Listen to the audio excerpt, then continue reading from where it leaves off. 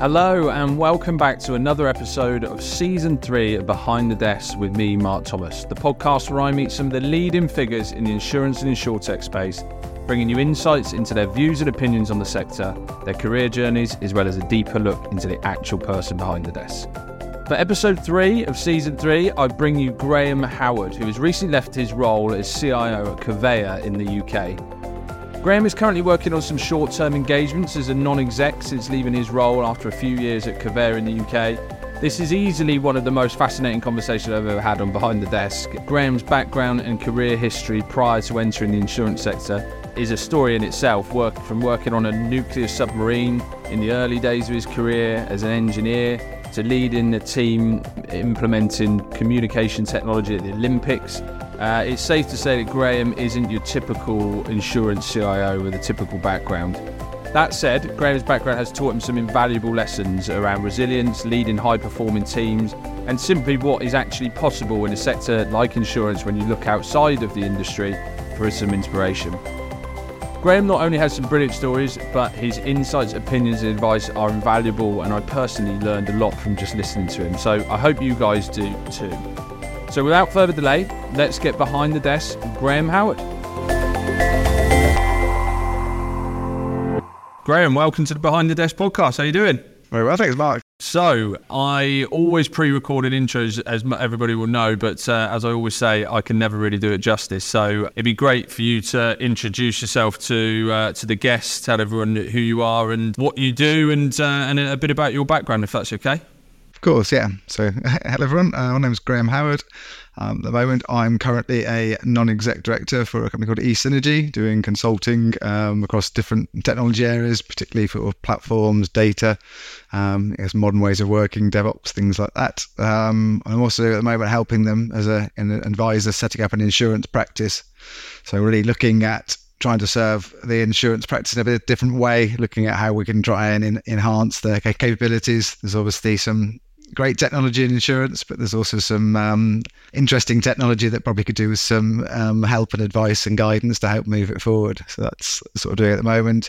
Earlier in the year, I just finished just over 4 years at Covéa Insurance, where I was the Chief Technology and Information Officer. So we're doing some amazing stuff there. I think really trying to change the face of insurance, to look at different ways of operating, bringing in different thoughts and ideas. We built a big new policy admin platform from a microservices-based solution. So I guess using technology in a different way, technology that's proven in other industries, and bringing it into insurance. Yeah, that was a really interesting journey. Really enjoyed that. Before that, I'd done numerous other roles as a CIO for international relocation company, driving that big sales floors deployment. Again, different operating models, different modern ways of defining solutions and applications. And then before that, I spent a lot of time in telecommunications. I worked for Motorola Solutions for a long time, for various different roles, from sort of network engineer to software engineering managers to architectures to running global services teams and working in managed and support services, doing big transformations, big global transformations to huge teams. But really, because it was all based on mission critical networks, so looking after people. So it was really good, a real sense of purpose. If the system didn't work, then people died, and it was a very interesting opportunity to really make sure that you were working in a different way than maybe you would in just a normal technology role. So really giving me a good grounding. So let's go right back to the start, and I definitely want to dig into some more of that in a bit, but. Go right back to the start. I'm always really interested in how people actually found the love for technology and where they kind of kicked it around right at the start. So, were you into tech as a kid, and did you do it at school, university? Like, what was the first kind of gateway for you into being a technology person? I guess I've always really been interested in how things work, and was quite often, even as a small child, taking things apart to greater and lesser success. I think there's a fair few radios that I might never have got back to working again, but did manage to fix quite a few things. And really, it was always something that interested me. I remember my father bought me a remote control car, a Tamiya remote control car that wasn't built. So we sat for 3 days constructing the car and all the engineering parts, the bearings, all the control systems.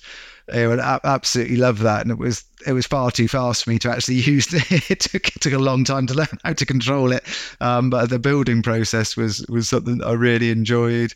I guess it was also then lucky that I had an Amiga computer, which obviously dates me quite badly. And on that I used to program in BBC Basic. So I had like an emulator, so a lot of Lego and making Lego cars drive around and different motors and sort of controlling that. I was just amazed with what technology could do. It was just always so exciting for me, and how that computer aided. Was more the terminology then was really starting to inject itself into modern life. So yeah, it's always had an interest. I think my dad said to me that I should do engineering. Engineering was the important thing to do. No one ever, engineers never went out of business. They always needed to build stuff. And I was pushing to say I quite like computers. It's like, wow, computers might be a flash in the pan. You never know what's going to happen. So do an engineering degree. And as he was helping to pay for my degree, and I kind of thought maybe I should do what I was told for once. So I did. I started off and did a degree in communication, electrical communication engineering. And as I went through that, I started doing more computer systems and networks, sort of specialised in that as I left. So I did a bit of both, which was interesting, and I think I've really enjoyed everything, really understanding the complexity behind it, but also then taking it forward.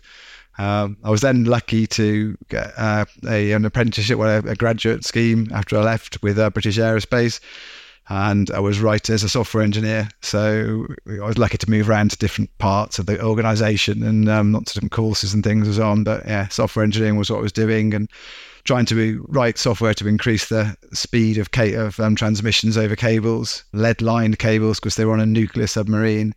So I think I was a little bit challenged with working on a nuclear submarine straight out of university with lots of ideals of what life should be. But it was a job, and it was interesting. And it taught me a lot. I was lucky to go up to Faslane, up to where the nuclear subs are all in dry docks as we were changing it out, and learned some really valuable life lessons, I think, is how I'd describe it. When I was trying to get from one end of the cable to the other, and the guys were, no, you're going to have to crawl through that tunnel, and I'm quite claustrophobic, so submarines weren't necessarily the best anyway. Did you spend time on the submarine then when you were doing this? Yeah, because they were basically, they were in dry docks, and they were being updated, so all the SCADA and the surveillance systems were being changed out, so the cables had to remain because they're an integral part of the submarine, but we were writing software to increase the data throughput as we put more sensors, more arrays, more information across there. Yeah, so I crawled through the nuclear reactor, which is glass, so to get to the other end, and then as I opened up the door at the end, they're all just waiting at the other end laughing at me. I was sweating. It was an interesting moment in my life, one that I hopefully will never have to do again. But it was much amusement. I did that, and then I think it was interesting. Probably wasn't as quick a pace as I wanted to work at, and then I was lucky to get a job working for Motorola, as I sort of said, which then took a lot of that knowledge. We were working on public radio systems. It was all kind of been previously circuit switched, and it moved to digital. So I haven't done a lot of digital and technologies at university. It was kind of on the right foot to move forward, and I learned a lot around building teams and deploying mission critical networks. Everything was 5 nines availability, so you had to build things that worked. You have a couple of hours a year, even for planned downtime, and it's I talk to a lot of people now in regulated industries, and they're happy with downtime of days. Well, not happy, but they're accepting downtime. Like, you can do anything, even if the server could never be off.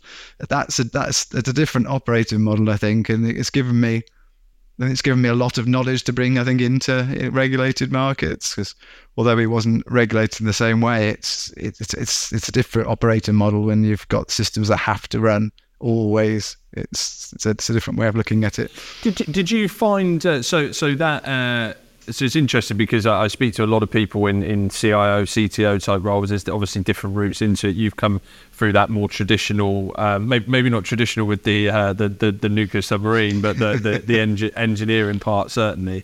When you went to Motorola, was that still an engineering role there? Did you go there as a software engineer? And when did you transition from the kind of spending all your time actually writing code and in the detailed technology into that kind of leadership piece? Because I think that's really a really interesting transition for a lot of people, and a transition that a lot of people obviously never take. They always stay doing the hands-on part. So it'd be interesting to kind of understand how that happened, why it happened, and when you realised that was what you wanted to do.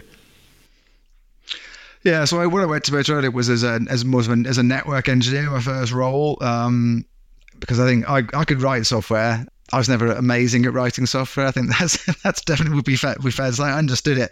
I was much better at managing people and leading people. So within the first couple of years, I started managing. So we were out in the field deploying these big systems across the UK initially, and so they're helping to manage the teams that were out there, provide that guidance, and then suddenly it's a couple of steps, and you're not really doing that much technical work. You understand the technicality, but you're that then interface with the customer. So we were deploying things with the police commissioners and such like, and so I ended up being the one that had to go and speak to the customer, talk about why we were doing something, tell them why it had gone wrong, tell them why we had to come back tomorrow, or all those sort of things. And it started to just iterate through that.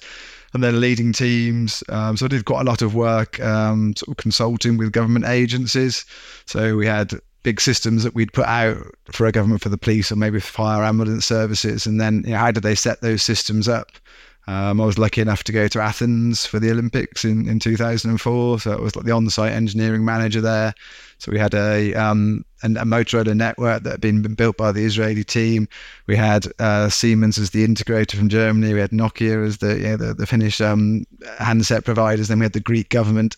So I was trying to get them all to work together. None of them would speak English. So we had interpreters and all sorts. Although everybody could speak English, no one would speak English. It aged me significantly, I think. But it was a fantastic experience. And we managed to get the systems all up and running, and it was pretty much a seamless display for across the Olympics. So got to go to see lots of different events I wouldn't have ever seen before. But to spend sort of 3 or 4 months in Athens in the summer was particularly pleasant, I think is fair to say, although very stressful to try and bring it together. But it just was that interpreter. I think that's what we was as a CIO, CTO, you kind of need to be. You need to be able to interpret multiple different inputs, understand it from the technical side, the non-technical, and drive it together.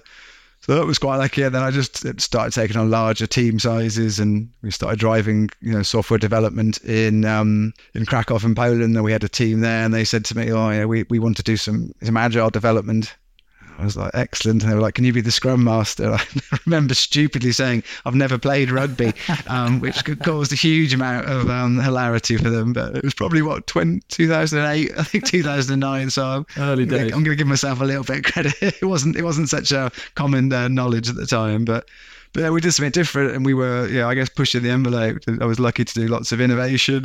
We won quite a lot of awards for innovating, and on the radio networks, it was very similar to sort of phone networks, but driving out different things, different optimization tools, and doing a lot of remote work, using software to really make a difference to how the systems operated.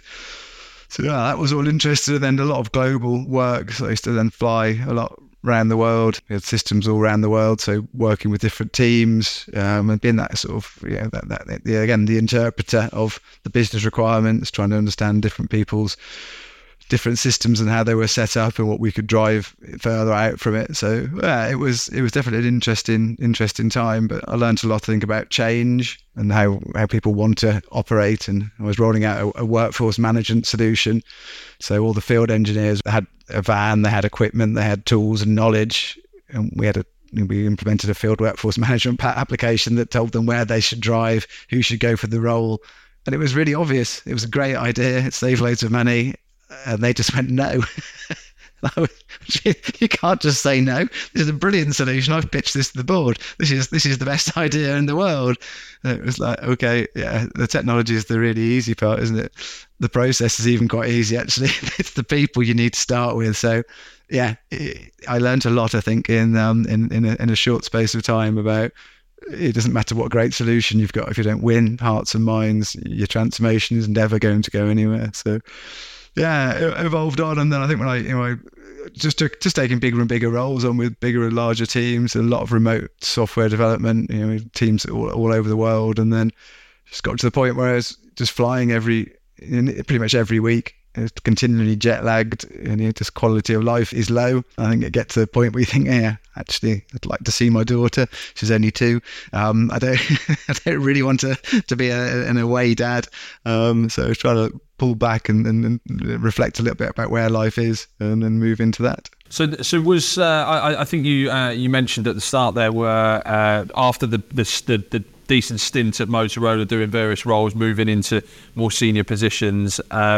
You spent some time at a relocation company. Was that because I know you held some senior positions at Motorola, but was that the first? Is that where you did your first CIO role, or was that into insurance?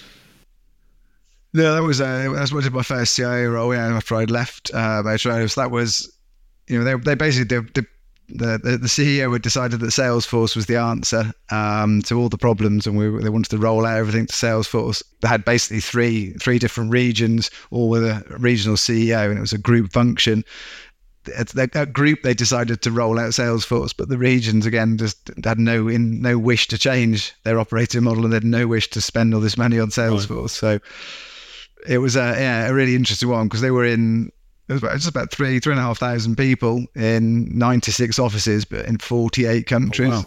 So it was huge. And they all had different license agreements, different support arrangements. So it was lovely to sort of having come from a massive corporate with everything was, you knew what you needed to do. There was a little room to innovate or be different. It was to get in there and someone say, well, how do you want to do it? So set up the operating model, set up contracts, moved everything around. It was a fascinating sort of first role to go out and have that much freedom. So we set up like a whole operations center in Manila. I couldn't afford the Salesforce developers in London, so I found the cheapest place to get Salesforce developers, and we set up an operations center there to do all our remote 24/7 support from a central location. Got all our cost centers amalgamated and created a proper function and deployed Salesforce, got it back on track, got it working, made loads of interesting, consumer apps, a little customer facing opportunity as well, where we could have a direct impact of what we were doing. So yeah, it was a great opportunity to come and leave a real mark. And when after a couple of years sort of left there, I felt that you really made something. You really made a difference. You'd made an IT function that had been just a fragmented group of people into something that was tangible and reusable and had a strategy. So it was a really good sort of first gig. But I was really then looking to get into insurance, I think, which is people call me a bit crazy because I actively was trying to get a job in insurance. No, you mean you beat me to it. That was going to be my next question. Really, you mean you've gone from fixing radios and remote control cars to nuclear submarines to traveling all over the world and working at the Olympics. Well, you mean I guess you could say that the relocation business is kind of slightly off piste from that world, but insurance definitely is. I know we've obviously known each other before, but I didn't know you actively tried to get into insurance. So that you mean. Yeah. My question was going to be, what made you think of insurance? When and I was assuming they were going to have approached you. But let's go backwards. What made you want to get into insurance? So I just as looking at it, I think open banking was really sort of kicking on sort of in like late 15, 16 into 17. You could just see the impact it was having with fintechs and the change. And I just looked at insurance and just thought, this is just such rich pickings that there's so much that can be done. And I just find insurance is fascinating because it's been at the front edge of technology since its inception, really. When it was first started as a service, it was so clever, so cutting edge.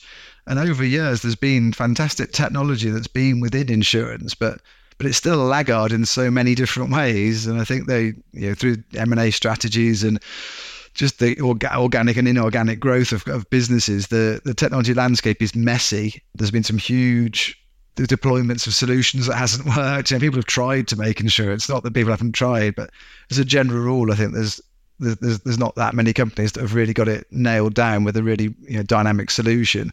So I just felt that it was a great opportunity to make a mark, to feel like you can really get involved and feel that you've made a difference to how a system operates and how a whole industry can operate. So that was that was my kind of my thoughts and views without having actually worked in that there. was a catalyst of the thinking. Yeah. And when Covéa called, it was like, okay, yeah, that's perfect, because they wanted to do something disruptive. That was the whole piece. They were happy. They were happy that I hadn't got insurance knowledge or previous insurance knowledge. They wanted someone to think differently, and that's what I wanted to do. So it was a really great fit for us both. So when you had that kind of realization that insurance might be something you wanted to look at, did you kind of go tunnel vision down in purely into insurance? Because I guess it's not that easy to find a CIO role in insurance, especially if you haven't been in insurance. So did you kind of do some analysis of a few different sectors and target them? Like, how did you go about that? Because I think that's really interesting. A lot of people in CIO roles kind of fall naturally into their next one because it's with a competitor or something similar like that. It sounds like you kind of took stock, knew that you wanted to move on at some point, and actively. I guess there aren't too many other big relocation businesses, so you probably weren't going to stay in that sector. So how did you go about that? I'd be interested to know your mindset, how you approached it. Yeah, well, I think it's because so much of relocation is around insurance, right? So that's partly why I got some sort of knowledge around it. So you're shipping containers around the world. We were running apps that you could track your container. You could see if it was in rough seas and different things, what temperature, humidity, things like that. So we were starting to generate data out, kind of like IoT data around it, and providing it to some insurance companies that were doing international stuff. So I started to sort of pique my interest. I thought, actually, this, wow, with cars, with pets, with all sorts, there's loads of information you could try and instigate into that. So I started looking, and then obviously started to see the insurtech landscape, which was was bubbling up. There's a lot going on. So I tried to get more involved with what was happening in those areas, get understanding of what people were doing, what were they not doing, who were the main players in those markets. So what were the kind of existing platforms people were using, what were people thinking about other sorts of platforms that they could use. Just try to get more sort of knowledge around that, try and reach out to some people who were in the industry to try and learn more. But I was looking at financial services as a general as well. Insurance I thought was probably the right bit, but I started to look at financial services because I think you're right, it's very difficult. And there's you kind of, your stars have got to align to a certain degree, I think, to get your first gig at that level in insurance without any knowledge. It's got to be, the company's got to be up for taking a risk, I suppose, to some degree, by not doing what everybody else is doing, which is the only way to elicit real change, I think. But equally, you've got to find someone with the same mindset. Yeah, I totally agree. And so were Covéa the first insurance business that you spoke to? Did you speak to any others and talk to us about how that came about and what the kind of remit was there, and then we can go in and talk about what actually you ended up doing there. Yeah, so it was the first company that happened fairly quickly, to be honest. It was just one of those things. So they were in contact with through an agency, and they wanted to do something different. They were a mid-size insurer, and obviously owned by a very large mutual in France. But Covéa UK is a smaller, more nimble insurance company. They obviously had a clear market of what they were doing, but they wanted to do something a bit different. And they knew if they went and followed the same path as everybody else, how would they ever differentiate themselves from the other insurers in that space? So if you want to do something different, you have to do something different. You had to have a different technology plan, to have a different approach to how to operate and to move forward. And so that's what they kind of tasked me with as well. Covéa had been through a number of M&A activities as well. So there's some of the technology needed to match up to that. It was still maybe a little bit siloed and multiple different platforms and such like. So definitely a challenge to consolidate and to get into a clearer view and a more simplistic way of operating. So when they approached you, what was let's start with what the remit was. Like what was their sell, and then what did it turn out to be? Like what was the kind of big ticket stuff that they wanted to achieve? The sell was that we wanted to do something different, and that we've got funding to do something different. We've got business model to take it forward into the right direction, and we just need someone to come and and to take that view, to take that business view and create a technology strategy and technology roadmap to enable that solution to move forward. was quite open really as to what needed to be done from a technology standpoint, but clear from a strategy and what needed to happen, what we needed, and the dates and the implementation that needs to do. So in essence, a lot of what we did was consolidation of platforms, remove duplication, come up with standing operating models, sort out IT. I was pushing that we brought together the whole function and created like Covéa Digital as our function, as our transformation function that brought together not just fixing printers but actually developing new code and software and solutions and operating in a modern way. So we were really lucky to have the remit to be able to use pretty cutting edge technology. We weren't just replicating something different, and we were using new technology, new ways of operating, new ways of creating software. And so it gave us a real remit and a real buzz around Halifax as our main development centre. We mainly worked in house. So we did do some offshore and nearshore stuff, but it was mainly all in-house. So creating a new platform, we created a policy admin platform to support the affinity business that was hyper-personalised with reduced question sets, utilising new data, using different methodologies, quote and buy pieces down to aggregators, out to interfacing out. I worked with number of different partners. So it was really interesting. It was nice to be able to create something new, something different. I think we were targeted maybe as Brave when we started, and then market leading by a few different of the big four at the end. So it was nice to showcase that what we were doing was interesting. But again, it was utilising technology that wasn't necessarily cutting edge, but just hadn't really been used that much in insurance. But it'd been used elsewhere to great success with limited issues. So it's just harnessing kind of microservices and the ability to deconstruct monoliths and create something interesting and new. Insurance is ripe for that type of thing because it changes so much, doesn't it? There's so many different variations. There's so many different types of insurance, even within simple markets. There's a massive variation, isn't there? So you need that kind of inherent flexibility. Yeah, I totally agree.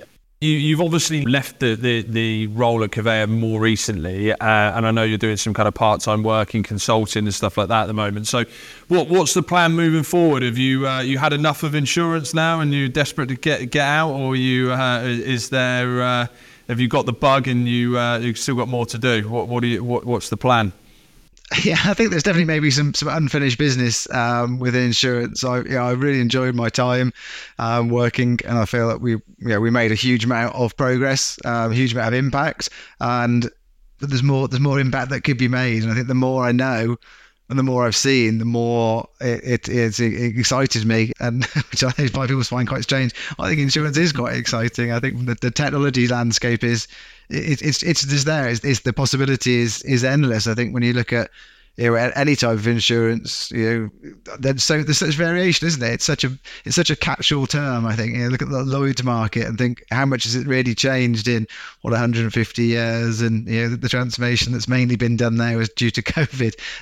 The potential there is huge to slowly evolve that market. That's such a different one to say, the personal lines market for motor, which is cutthroat based on data, high speed, high volume, lots of different modelling, pricing information. It's such a different category. So I think there loads to go at, loads of data sharing, loads of information, and so many lessons learned still, I think, from other industries. So at the moment I've got quite a lot of input, and I'm seeing quite a bit of exposure to other financial services companies, projects that they're running, benefits that they're driving from it, and I can just see so many ways that insurance could also utilize those thoughts and ideas. And I think when you're kind of in that day-to-day running big transformation, you don't have enough time or just enough headspace to be able to look out and look at what other people are doing. It's hard enough just to stay within your own area, your own industry. So having that ability to market scan is at the moment is a real pleasure, and it's firing me up with all sorts of different ideas and thoughts and ways of operating that we're keen to implement again in the future. Yeah, it's interesting what you said about the start, or earlier on, that about how insurance kind of led the way in some areas in technology. So it's always, I remember when I first started working in the sector kind of 10 years or so ago, it always blew my mind, really, how insurance is ultimately an industry that is built on how you use data about a person or an event or something to assess risk. Yet the way the data is stored and used is, I mean, archaic in a lot of businesses. Still to this day, there's some of the stuff you hear in my line of work is crazy, really. So, I mean, the leaps that could be made if you can get that right has to be astronomical. Like you'll understand it way better than I will, but just from a kind of fairly untechnical eye, it has to be some huge potential there for people that get it right. Yeah, absolutely. I think the data's. I mean, it's been long spoken about as as the new gold, isn't it? But or the new oil. It just is. It's phenomenal, and insurance companies have so much data, and are in general so poor at sharing that information as well. I mean, I think of something like Bordereau as an example. The amount of work and the amount of policies and the amount of money that's transacted through something that is archaic at best, that's Excel basically, is mind bending, and the opportunity to share that for the benefit of everybody. It's not a competitive advantage. I don't think it's just for brokers, for insurers, for underwriters, and for customers. There's advantage on all sides. So I think there's a load of things which are just the industry can move itself forward with, which would be beneficial. The way data's changing. We did a number of different projects around it, but there's a lot of data projects. With data mesh or lakehouse projects where you can extract data from systems that you've never been able to extract data from before and report on it in a very clean and simplistic way to summarize information. It's vast, and I think that there's just, the more you look at it, the more capability that's there, and the more data sources you can pull in, the more information you've got. This endless, really, the possibilities. Then if you look at what you can do if you can share that information, if you look at open banking, I mean, you can have your application sat there, your banking app with NatWest, and you can then look at your Barclays bank account on your NatWest application because they're sharing data.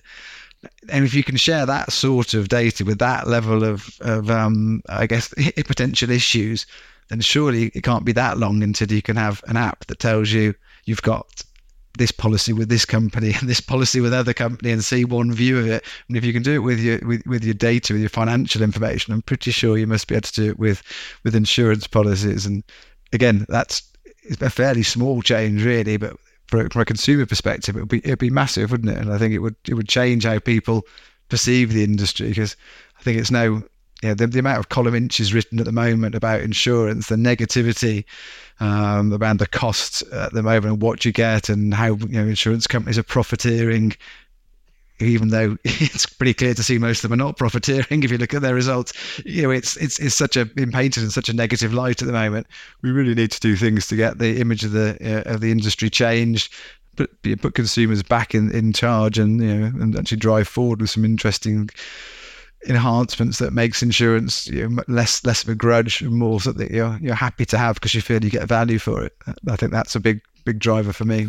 Yeah, you mean again, you can only really comment on the personal lines from an individual perspective, but certainly the user friendliness of insurance, it needs to be drastically improved, isn't it? I just liken it to every time I go on holiday to remember whether or not I've actually still got travel insurance or not, and it's normally just a trudging through my emails to see if I've stored it properly. Like you say, if you had kind of just apps and stuff like that could just make all that so much easier, and and when you do need to make a claim, it's like kind of digging stuff out. It's just there's nothing enjoyable about it. Not that it makes a painful circumstance even more painful in a lot of cases. So yeah, there's definitely.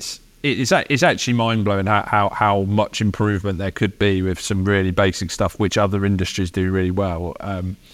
Well, yeah, it's a great example. When I was working in international relocation, because we were moving people, we had an app that you could go into a room and it would scan all the items in the room and estimate size for packaging, so you knew how many containers you'd need to move someone from London to Bangkok. That's not that far from an insurance, home insurance internal. I'll scan my room. Yes, you've got that TV. Yes, you've got that desk. I mean, when people say, what's in your house? I don't know what's in my house. Trying to what level of insurance do you need? Ooh, I don't know. My mother-in-law is in insurance. I don't know exactly what she does, but something to do with broking. And it wasn't until I spoke to her, and I mean, bear in mind, I kind of semi-work in the industry, so I did have a kind of slight idea about it. How I was kind of massively overinsured for my contents, but my attitude had always been that I would kind of overestimate what I had, just in case obviously the worst ever happened. But try like, you mean, how much is your wardrobe worth and the clothes in it and stuff like that? It's like, you mean, it's such a kind of finger in the air job, really, isn't it? So that kind of brings me on quite nicely actually to the next kind of section of what I like to talk about in this podcast, which is kind of where you see the evolution of the sector going and where you see the kind of big ticket things now. I mean, we've spoken about a few of them already, but you're in this kind of unique position where you've obviously been in a role probably quite intense for a few years. Now you've kind of taken a step back. I know you're still working a bit, but it's probably giving you some time to kind of reflect a bit on that. I mean, and do some thinking about it. I mean, where do you see the kind of big challenges and the next kind of big things that are going to happen in the space? Like how do you see that evolving over the next couple of years or so? The data is obviously the key to a lot of these things, and a lot of insurance changes, they require data, they require access to data, consistent data, and then I think that sharing of that data will start to be how you can sort of move that forward. So, you know, for example, if let's take the same example. If you know what your household contents is, surely if you change your policy, you should share that information. You can share that information. You go from one provider to another provider. If you've logged that information, then you could share that. From a consumer standpoint, how brilliant would that be to feel that you weren't being trapped with a policy? So I think that portability of information, which again for the insurer, it is great because you've got the information, but it's also the claim information. It's also information you provided, the history. You don't have to just package the items themselves. You can package all the information about that customer. There's so many guidelines from the FCA with consumer duty, and so it's like, why not share that information? Make it a portable solution. I think that'd be a huge step forward for winning sort of hearts and minds of a consumer, but also to make interoperability between companies be much more, just a much better experience for people. I think that will be a key. And I've long held the belief that I should have insurance that matches my needs. So as you said, if I go to the airport, I don't need travel insurance when I'm not at the airport or not on going on a ferry. I don't need it. I only need it when I'm traveling. But you know where I am. I mean, Google knows where I am. Apple know where I am. So I'm pretty sure I can find that out, and my insurance could start for that. I have insurance the whole time for travel in case I've booked a holiday. I need obviously insurance for that, but it changes to now I need dangerous sports included or whatever it might be. But my car is only parked in the airport. I'm not going to drive it. So why am I going to pay for it to be insured fully comp for 2 weeks? So I not have it as third party fire and theft, because unless it's at Luton Airport, I suppose, which is definitely need fire insurance. But I think that kind of personalisation of insurance would be really good, and doesn't necessarily have to be with one insurance company. I think that to me is where you've got the ability. If you've shared that information, then you could have different policies with different people. But if you've got the control of it, you might have it all with one. But I think that's been a bit of a problem before, where people think that everything has to be with one company. Well, that's not how people like to operate, is it? They want the best deal for different things. So being involved in that, sharing information with each other, I believe you could get a better market share. You could insure the things you really want to insure, but not insure the things you don't want to insure. Everybody's got different segments in the market that they want to play in, that they feel better, they can price those risks in a better way. So why not play in that way? There's definitely more in that landscape that would be interesting. That fluidity thing is massive, isn't it? Like because there is I don't know the actual names of the firm. There's definitely some insurtechs out there that have kind of ventured into that market, especially around motor and being able to insure kind of cars when you're miles and things. And stuff like that. But you are right. I mean, it kind of came into effect in COVID, didn't it? Like everybody was paying full whack for their car insurance and not really going anywhere.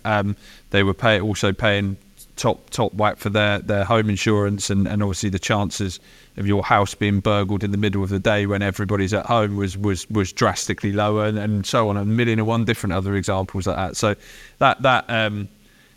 I guess the problem with that is that it requires lots of the big insurers to get together and work together to make that work, and who kind of jumps first, you know what I mean? Like that's the kind of age-old problem, isn't it? Again, making sure there's some collaboration is and how have you actually? That's been an interesting question. How did you find that when you were working in the sector? Did Covéa kind of work with many other insurers? Did you find that there was a willingness to do that, or is that a major blocker?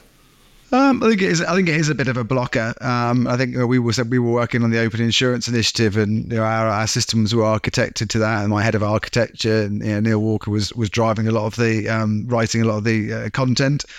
But a lot of the insurance companies were quite small in it. There was a few bigger ones that were involved, but it was more insurtechs or mid-sized insurers rather than the really big players.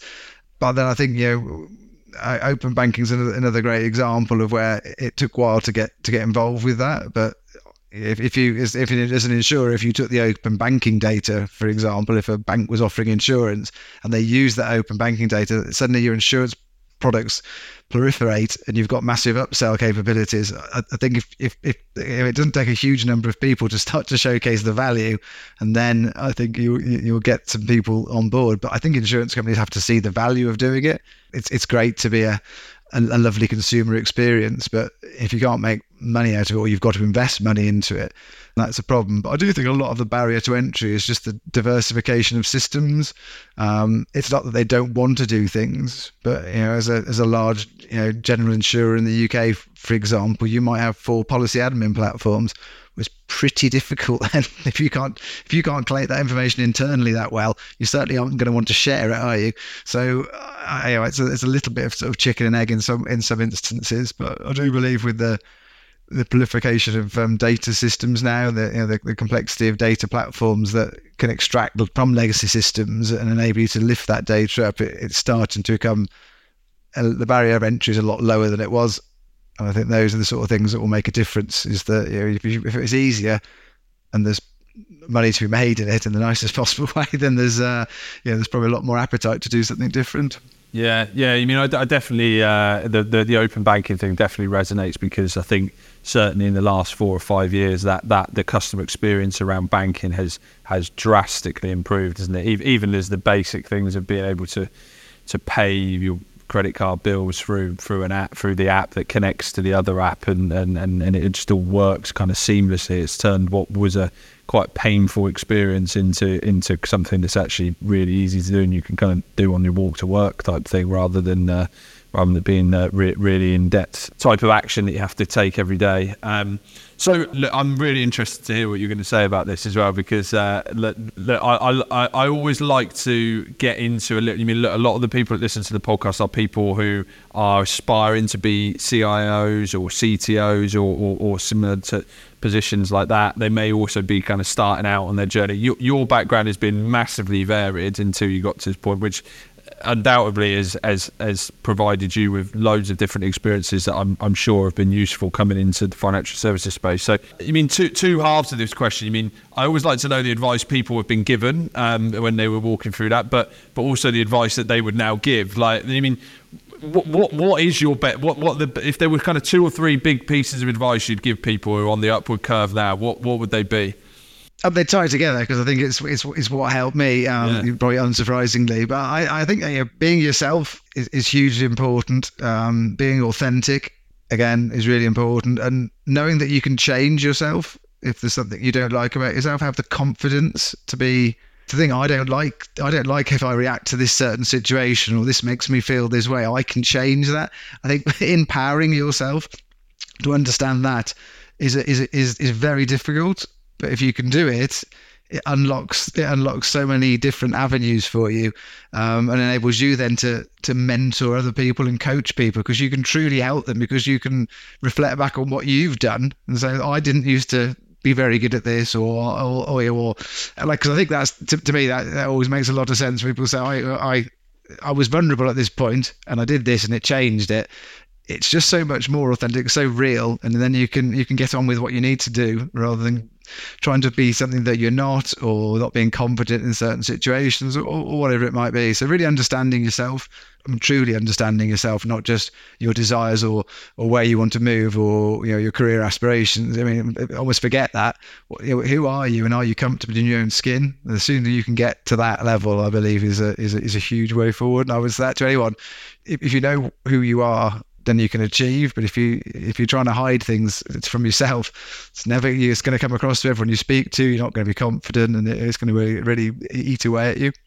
Yeah, you mean I totally. I think it's a great piece of advice. You mean what about stuff that people said to you throughout your career? Is there anything, are there any people that particularly stand out? You don't necessarily have to mention them, but any bits of advice that you were given? Because I know we keep coming back to the variety in your career, but that I guess there has to be something in that like that variety has obviously held you in really good stead to go on and do other roles, and it certainly seems like you've got that kind of inquisitive nature about looking at different things. Is that something? Did you kind of actively do that? Did people advise you to do it? I mean, it certainly seems to be a piece of advice people give often anyway. I was lucky, I worked for a big corporation. I was lucky to get put on all sorts of kind of leadership enhancement classes, and the top 0.5%, all these kind of good things. And we did coaching and mentoring and all the kind of good stuff. But it was brilliant. I don't want it to come across in a negative way, but it was very commercial, very corporate. There was one size, and that's what you had to do. And you had to get into this shape, and you had to approach things in your own way. And yeah, we looked at brand and different bits, but it was quite specific. And working for a big American corporation, you can probably imagine what that specific edge was like. But I was very lucky then to work for someone who came into our business as a senior director. I was working for him, and he'd done NLP. He was an NLP practitioner, neuro-linguistic programming, and I was just like, wow, that sounds like that's a bit left field. And we were running some big change programs at the time. It was just after we'd done sort of the field workforce management stuff, and he was like, you need to understand people better, what's really motivating them, not this corporate stuff, but really get into it. I was a bit like, wow, this sounds a bit mystical to me. And eventually I was like, oh, actually, maybe it's working. And he gave me the opportunity to go to do a practitioner course. And I went to California for 2 weeks into the Redwoods.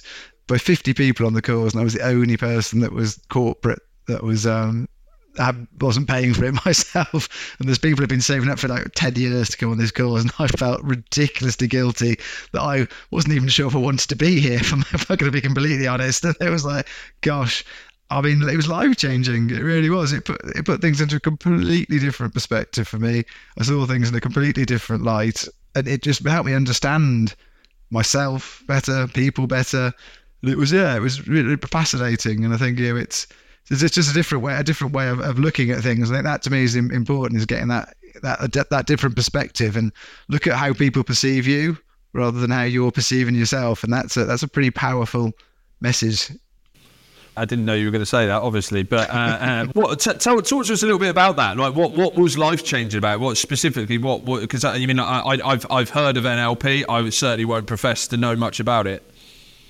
It's just about how do people come across? So how do you sort of like read people? What are they actually saying? So are they when they're saying, oh, I'm not comfortable to do this, I'm not comfortable to do it because I don't feel comfortable, I'm not comfortable with you, this doesn't make me feel good. It's about how you perceive people, getting a better view of, are they saying something because they're not happy, or they are happy, or they're telling you what you want to hear, or just trying to read people, and then also really putting yourself in their shoes. I think when seeing a conversation from the other side, you do like strange things like standing on a chair looking down on yourself, which it makes you feel super, super stupid, and really outside your comfort zone. But that whole perspective change, and you're like, wow, that's what I said is coming across in a different way than I intended it to.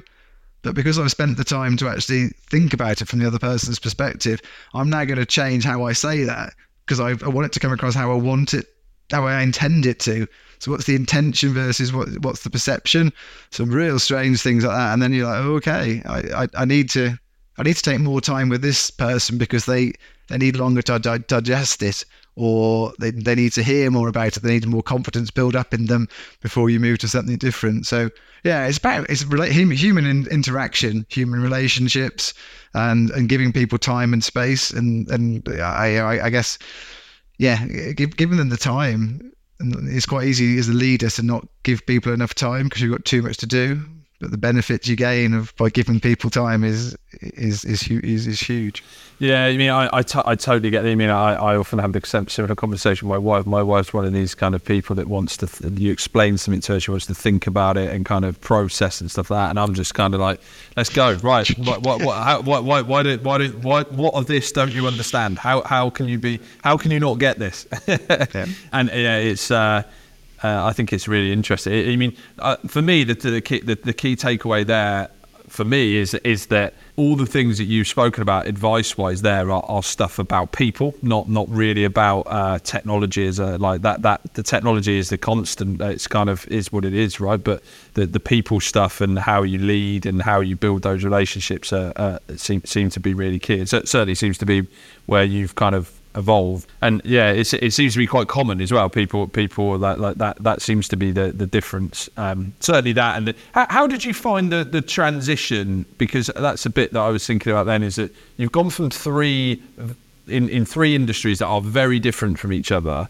How did you find specifically going into insurance? Because in the role that you were in, I'd imagine getting your head around the technology was probably one part, but explaining to a insurance board of directors that are probably very used to doing something one way and may have spoken a great game about what they really want to do.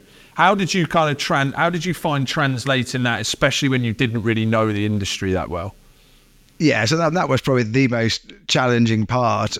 I had to make some really big calls very early on, and I had to explain that I don't really understand the business rationale behind this. But I can tell you from a technology standpoint, if we go down this route, these are the things that are going to happen. And you need to help me understand whether that's acceptable, that's not acceptable. So these are the risks we're going to be layering on. Please help me understand how that's going to impact our business, because I can explain it from a technology standpoint, but I can't yet fully explain it from a business and insurance standpoint. I'm learning, but I've not got enough information yet. So I think being open about it, and getting them to help me by us collaborating with each other was probably what helped us move forward more quickly. It was just like, well, you understand this bit, I understand this bit. If together we collaborate, then guess what? We're probably going to get to the right decision much quicker. But I did spend a lot of time, an inordinate amount of time with the CRO, with the CFO, with the claims teams, understanding what actually I would let myself input. So a lot of learning of what insurance really meant, I think, went on. I can imagine that. I can imagine that's quite an empowering experience, though, because actually a lot of people who have been in insurance for quite a while will go to a board and say, right, this is what we're going to do because this is what the problem with the tech for you, and this is how it's going to affect your business. I can imagine people on the other side of the table getting their back put up a little bit there, that they're being told everything, whereas you're going to that scenario with these are the tech problems, but I need your help, and therefore you're bringing them on the journey. Like, even though necessarily that wouldn't be what you'd necessarily want to do, you'd probably want to understand it perfectly, but by default you've ended up kind of bringing them on a journey with you, which probably made it a more harmonious relationship, I would imagine. Probably something that doesn't happen too often. There certainly aren't too many CIOs that come completely cold from no financial services or no insurance experience into that kind of level of role. It's an interesting one.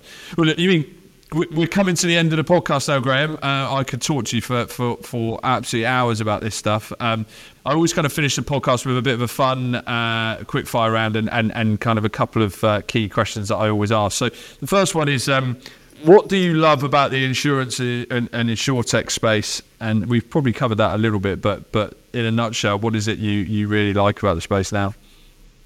I think it's the opportunity. It's so big. It's almost too big to categorize. So I think technology is at the heart of insurance, and it's always going to be the case. It'll change. It's Gen AI today. I mean, who knows what it'll be tomorrow? It's everything, and I think that's what I love. I think there's some great insurtechs. There's some not great insurtechs, but that blend together with the big players. I just think it's such an interesting ecosystem that's why it kind of gets me out of bed, and that's why it's interesting. Great. And the next one is, what's the best thing about being behind your desk right now? The fact that I'm working in some different areas, I've got some time to think about what's going on. I feel like I'm in a privileged position to have having such a detailed knowledge for a few years, and now been able to go out and I'm speaking to a lot of insurance companies, but from a different standpoint. I'm speaking to lots of FS companies from a different standpoint, hearing their problems, coming up with solutions, and I just think I'm in an amazing position where I can utilize my knowledge. But again, I'm sort of crossing boundaries a little bit, which I always kind of quite enjoy. So yeah, I feel like I'm in an interesting role at the moment, and it's challenging in a different way. But I can utilise what I've got. So yeah, lots going on. Great. And then some quick fire questions. So, what's the one piece of technology you couldn't live without, and why? It depends. Music of some description. Nice. So whether it's a Sonos system at home, it's always on. Whether it's my phone and my iPod, earpods, whatever, all the time. But if I without that, I'd be a very sad person. So there's always something going on. Nice. Which brand or company do you really admire, and why? I'm going deep in love with Porsche and their cars. I'm a massive petrol head, but their design, it's timeless. How they can made a car, a 911, for more than 60 years. It changes each time. It looks like a tiny change. It's a massive design change, and yet it's still the same car basically 60 years later. Who's designed a car that well that it can continue for that long? It's fundamentally flawed because the engine's over the back, so the weight distribution's awful, yet it handles as one of the best cars in the world. It just, the engineering feat is fantastic. When they try to, obviously carbon footprint is horrendous. So when electrification came in, they made a car. The first electric car they made is probably the most outstanding electric car. It's the best electric car you can buy. It showcases that electric cars can be fun and still be exciting. And yet it's the first one they've ever made. The engineering, the innovation, I just think is amazing. I think their customer service could probably be a bit better, but their cars, their engineering is amazing. Yeah, nice. I think that my I always remember when my mum bought a 911. She was probably as in love with it as what you are. It's they're impressive vehicles though. True. Favorite business related book? It's a bit cliche, actually. I read lots of interesting books. Leaders Eat Last. So I've read other of Simon's books previously, but this one I really enjoyed it. I think you'll probably, it's a bit of a theme, isn't it? Really, the fact that we're fighting against the chemicals within our systems to operate in a different way. I find it's amazing, the neurochemicals and the impact they have on our functionality. And I think it's thought-provoking around the way we can challenge the way we treat our teams, and the benefits of obviously having a positive work culture. But the way he comes at it, I think, is amazing. So I've been really enjoying that. Definitely. That's what I've heard of it. I definitely should check it out. Favorite film or TV series? You can definitely have one of each if you want. So I'm going to go for a broader scope. Go for it. So Star Wars, absolutely loving Star Wars. My daughter's 10 and she's properly into it now, so I'm having a massive resurgence.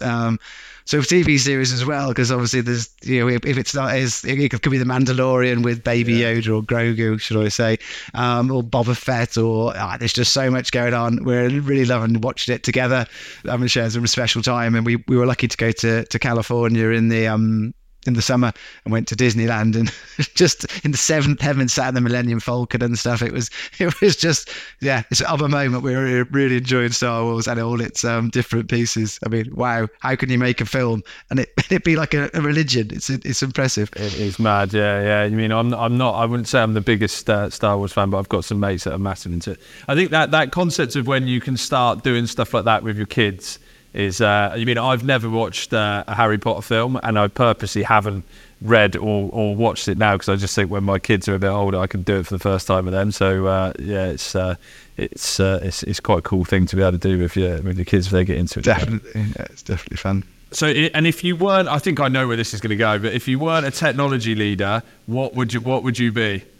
I'm predicting some kind of engineer or Formula One driver or something. Race car driver. Yeah. That's exactly what I think. I try my best. I'm not sure I'm actually gifted with that much skill, but it doesn't stop me trying. So yes, I'd love to be out on track, driving cars for a living, or modifying them and driving them. That would be my bag. But yeah, just amazing. Technology. It's so close. It's not actually that different, is it? Yeah, you mean maybe? Yeah, you mean I guess. Have you ever thought about going and working? Like, would you like CIO at McLaren or something like that? Are they looking? I don't know. Like maybe there's a. I can get reach out on LinkedIn. Yeah. So, and then the last one: who is your number one role model, person you admire? So tricky one. There's so many different people that I've looked at that have done amazing things and had a kind of influence that I've looked up to. But I think you reflected back, probably my dad. He's got some foibles and some different ways of operating. I can't pretend anyway, but he's got a drive and a tenacity, which I think I've inherited. Well, I have inherited. I don't think I definitely have. I mean, he told me when he was doing his 11 plus, he counted the snowflakes coming down because he didn't want to do well in his exam because he didn't want to go to a different school, and then he obviously failed the exam, and left school and did an apprenticeship, and then at 17 thought, I've done completely the wrong thing, and then went to night school whilst holding down a full-time job for 8 years to get engineering qualifications and to better himself. And he definitely showcased to me that don't do that. Use your opportunities, and he strove to do things better for us, and there are a lot of sacrifices to put his family first, and you got to kind of be. I was thankful for that. I mean, I can't pretend that maybe it took me a little bit longer than maybe it should to realise that I needed to pull my finger out. But yeah, I did it at the right time still. So yeah, I don't think you'll be the first person to do that. I'm certainly in that camp as well. Well, look, Graeme, I've absolutely loved talking to you. Thank you so much for your time. Off the back of this, I'm sure there'll be some people who want to reach out. It may be the talent acquisition team at Formula One, Matt McLaren or something like that. But in all seriousness, if people do want to reach out and connect, are you happy for them to do so? And is LinkedIn the best way to get hold of you if you do? Yeah, of course. Yeah, that's absolutely fine. Yeah, LinkedIn is probably the easiest. Yeah. Amazing. Great. Well, look, thank you very much for taking the time to speak to us. I've really enjoyed it. And thank you, Mark. Thank you, everyone. Bye. Thanks for listening to this episode of Behind the Desk with me, Mark Thomas. If you like the episode, please subscribe, give us a 5-star rating, like and a comment, and even better, please share with your friends and colleagues. If you have any suggestions for future guests or other areas you'd like me to explore, it would be great to hear them. Behind the Desk is powered by Eames Consulting, part of the Eames Group. You can find out more about us at eamesconsulting.com. Thanks again for listening, and I look forward to catching up with you again next time.